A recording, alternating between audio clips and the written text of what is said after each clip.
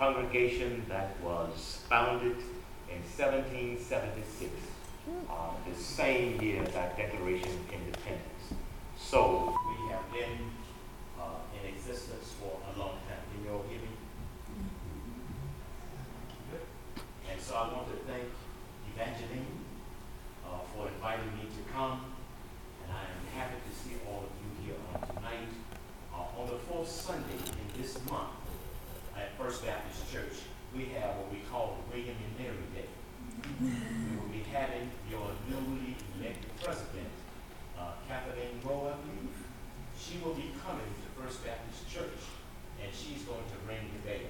So if you don't have anything to do, at 11 o'clock on the fourth Sunday in this month, we ask that you will come and participate in this wonderful worship service.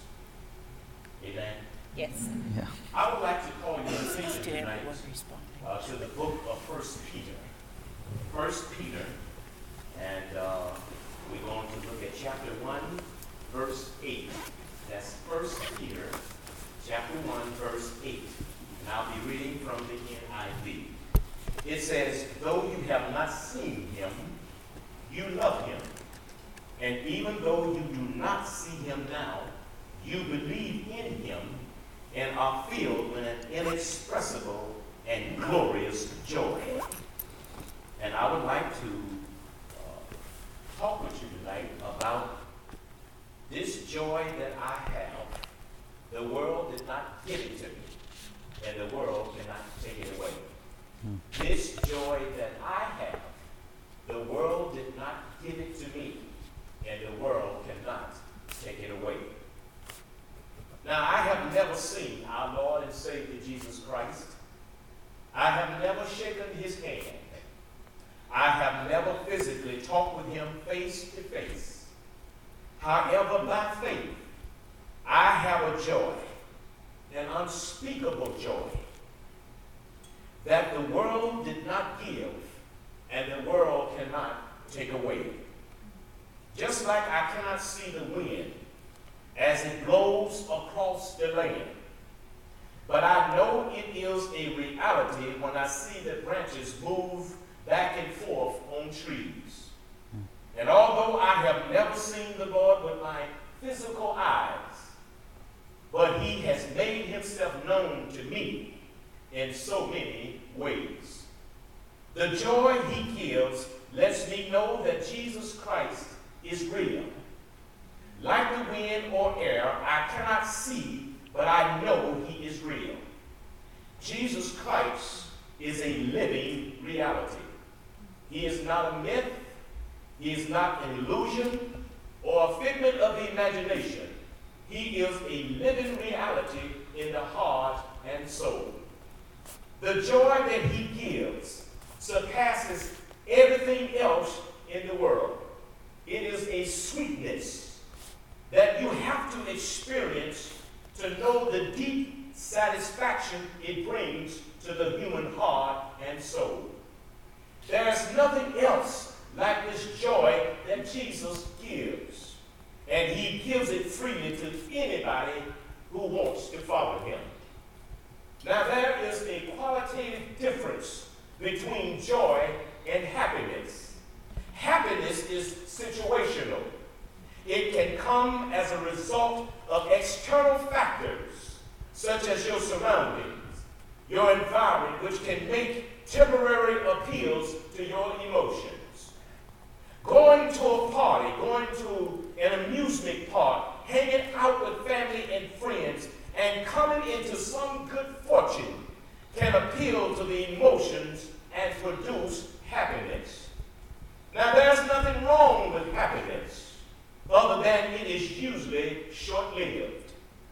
When situations change, when circumstances change, and they no longer appeal to the emotions, when friends abandon and families misunderstand, it is difficult to be happy because external factors have affected the emotions. But joy is different. Joy is not based upon external factors. It comes from within. In spite of the external factors that affect joy remains.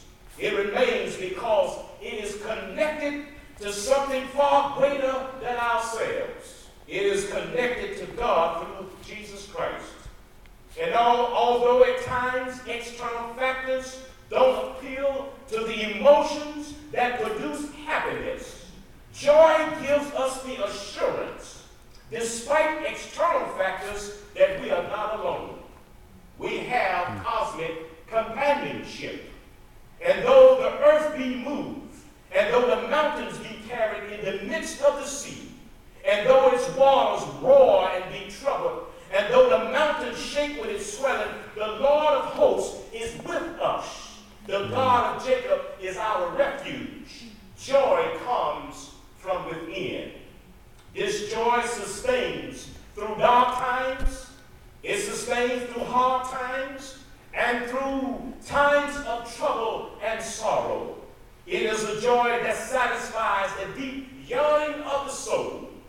And nothing in this world can take away the joy that Jesus gives, because he is Lord who lives within the human heart. This joy reminds us that weeping may endure for a night, but joy comes in the morning. It reminds us that the cross doesn't have the last word. Good Friday has to give way to Easter morning. This joy reminds us that although we are in a spiritual battle, the battle is not ours, but the Lord's. It reminds us that though the cause of evil prosper, yet this truth alone is strong. It reminds us that truth forever on the scaffold, wrong forever on the throne, yet that scaffold sways the future, and behind the dim unknown stands God in the shadow, keeping watch above his own. Regardless of external situations and circumstances, joy comes from within. And this is why Isaiah said that every valley should be exalted, every mountain and hill shall be made low, and the crooked places will be made straight, and the rough places smooth. And the glory of the Lord shall be revealed, and all flesh shall see it together. Isaiah went on to say that every man, woman, and child shall sit under their own vine and fig tree, and none shall be made afraid. One day the lion and the lamb shall lie down together, and nation shall not rise up against nation, and neither will they study war anymore. They shall beat their swords into plowshares and their spears into pruning hooks. Now, when you have that kind of future, when you believe that deep down within your soul, you cannot help but to have happiness. You cannot help but to have that joy. This is the joy that Jesus gives. Despite the hatred, despite the division, despite the ugliness and oppression in the world, God is reminding us that we have the victory. And our dark yesterdays cannot compare to our bright tomorrows. Now, in our text, Peter is telling those of us who are following Jesus that though you have not seen him, you love him.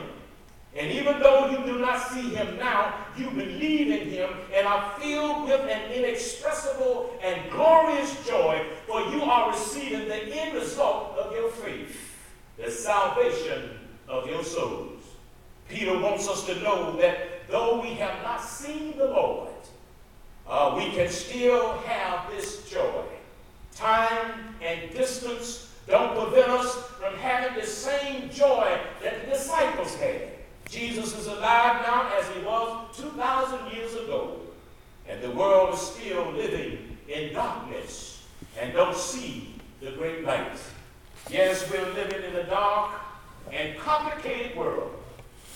Our culture is out of line with the will of God. People are immorally and psychologically sick. Our government is divided.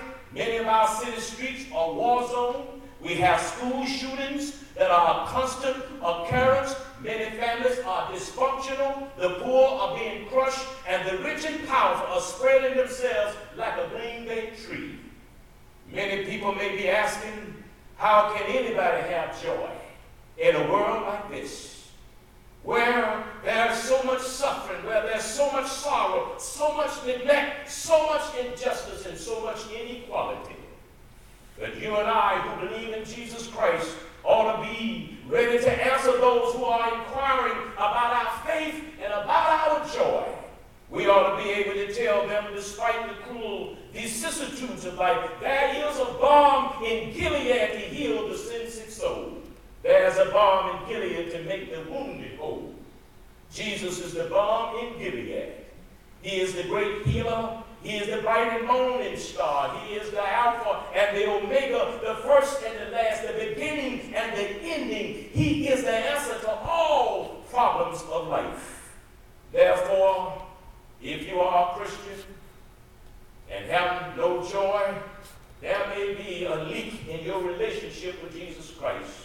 There may be a leak in your love for others. There may be a leak in your forgiveness. There may be a leak in your compassion.